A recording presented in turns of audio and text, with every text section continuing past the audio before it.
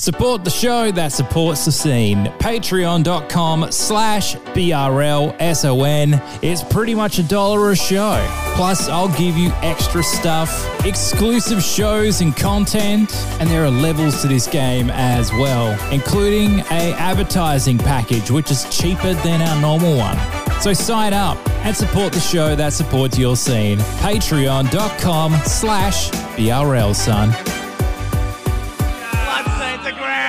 BRL, son. Peace, this is Nelson Dialect. You're tuned in to Beats, Rhymes and Live. This is ISB. You're listening to BRL. Yo, this is Ray. You're listening to BRL. What up, it's 360. Yeah, this is Nick Loopy from One Day Spit Syndicate. I'm Seth Century. You're on Beats, Rhymes and Life, and I endorse this product. Peace, family. This is Alfred the Lion on Beats, Rhymes and Life. Stay tuned. This is where hip-hop lives. Is BRL all across Australia on the Community Radio Network. And now joining us on the phone is a gentleman that has a very, very well-respected name within the Australian hip-hop community. Different vibe on this project, and we're going to talk to him about that in just a sec. But joining us on the program is Plutonic Lab. How you doing? Hey, mate. How's it going? Not too bad. Welcome back. Yeah, cheers. Thanks for having me back on. Indeed. So let's talk about the project straight up. It's a bit more chill and soulful. There's still some sort of harder rhyming moments on this one, but what's influenced this? Has it been COVID? Has it been sort of the sheer passage of time? And as we all get older, we sort of chill out a little bit more. What has made this project kind of like the chill, almost soul record that this is? Probably a few things, like maybe some collabs that I've been doing over the last few years.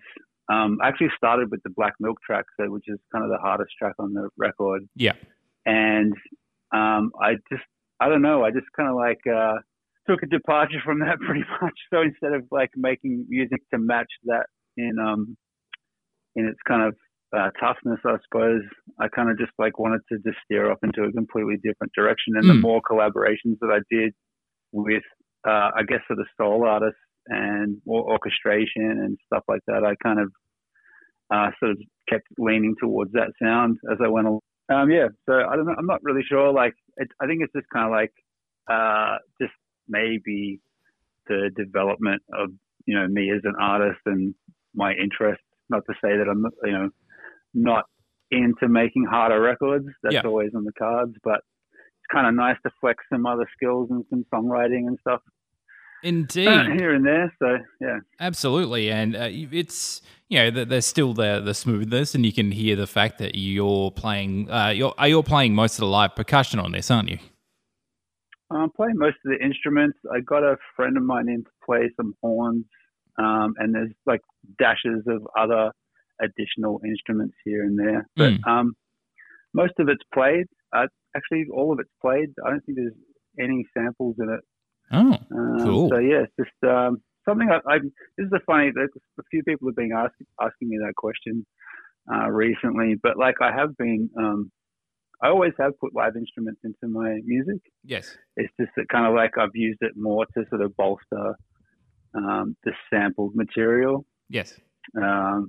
So yeah, that's mainly what I've done over the years. I have made records that have been completely played as well. But yeah, this one is definitely more of the latter, where I've just sort of just built it all from the ground up, pretty much.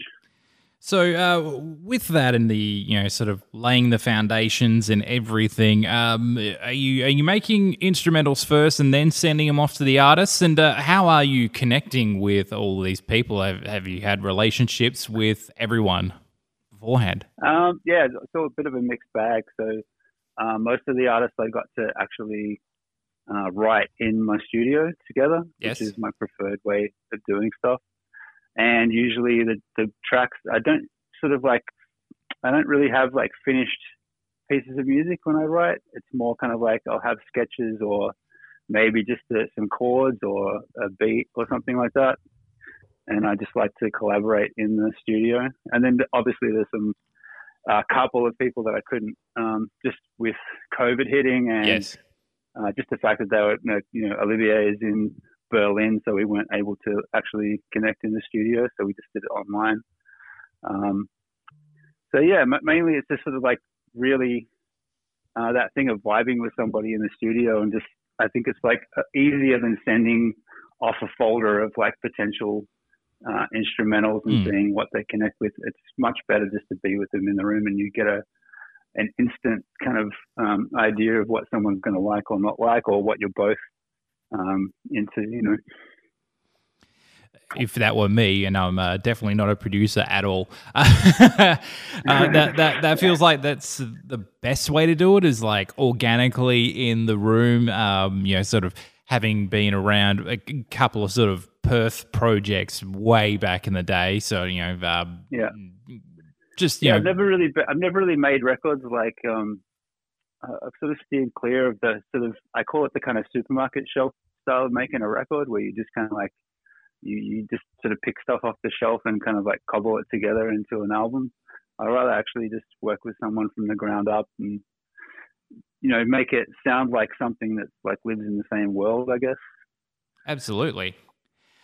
So, yeah, as you said, sort of the, you know, collaboration and having everyone in the studio, you know, Melbourne being just the worst hit, including currently with a yet another lockdown for you guys. Just ticking time bomb, I guess, for all of us. which is, you know, like, look, at this point, I'll take Will Anderson's sort of idea about it, which is basically.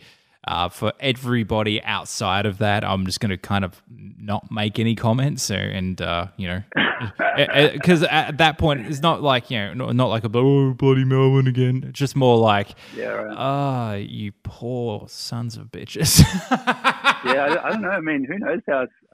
We got to open up at some point, right? So who knows? That's why I say ticking time bomb, because, you know, it's like that. That's the intro to Lahaine, So Far So Good, when you're falling towards Earth. I don't know, something like that. It's just like, we're okay at the moment, but, you know, and who the hell knows what's going to happen. And you hear stuff like that from everybody who's any Melbourne artist that I've actually spoken to over the course of the last 12 months, really. And there are those kind of really dark yet really sort of artful comments, just like the one you made. And I was like, oh, bro, you guys have had a lot of time to think about stuff. Yeah, true. It's so... it's funny.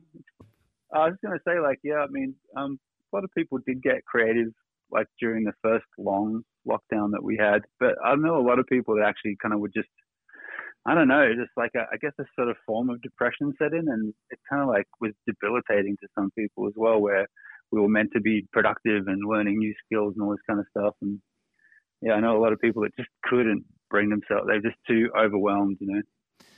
I get that feeling. I also, for me, and it's absolutely not the, you know, literally at this point, well over 6 months worth of lockdowns combined for Melbourne, but I spent the sort of 7 weeks or so that I was off work, you know, through the beginning of the pandemic, sort of renegotiating and sort of lining up the show to be what it is now, and that's what I put all my energy into. So I was like, that's awesome. Yeah, I was like, all right, that's great. And you know, it is what it is now. So yeah, I'm guessing I'm one of those people. I at the same time, I put on the COVID 15 pounds and all that kind of stuff as well. Yeah. Yeah, we've all watched all of the internet and eaten all of the donuts. Oh yes, absolutely. So no, it's not like I came out the other side with like 6-pack abs and like a new view on life. I'm still a miserable prick. Absolutely. So, you know, and I'm still wildly antisocial. It's you know, it's just it's why I sit and talk to people on microphones weekly. Yeah, this is my socializing apart from my real life job. But I wonder if it's made everybody a little agoraphobic, you know? Yeah, in all honesty, and I'll share this with the audience, that if I didn't work FIFO, I think I would have become way more agoraphobic, as opposed to like, I have to go outside to get in a cab to fly to another place to work. And at that point, you have to be social with your work group because how else are you going to get through those 12-hour days? Yeah. So, yeah, that helped. But for people who've sort of kind of been sitting on the sideline for like the most part of the last 12 months, I'm just like, bro, that would suck so bad. But we've got a great project out of it. Now, was this sort of made throughout this time period we've been talking about, or was this pre-COVID, or how's that sort of gone? Some of it was pre. Like some have been sitting on for a little while and not really knowing what to do with it. And I guess that's where the idea for the title of the record came from as well. It's like the new ruins. Like these are just kind of things that I had that didn't know where to put them, kind of like where they belonged in a project or something. But so I had a couple of those things, and then the rest I made in kind of like, they were put together within the last 12 months or so. The collaboration with Malou I did just before the first lockdown last year. And I already had the Natalie Slade song, but it wasn't completely finished, and I already had the Black Milk track as well. Yes. And everything else since then has been, recorded throughout that period. Everything else has been on just when people have visited Melbourne, and I've managed to get some sessions in when it hasn't been too crazy, and just slowly chipping away at it. Indeed. So, the project itself, it is available everywhere now, isn't it? Yep, it's all digitally streaming on all the streaming things, and there's a pre-order up for vinyl as well. Yes, everyone loves a vinyl. Which is on Bandcamp.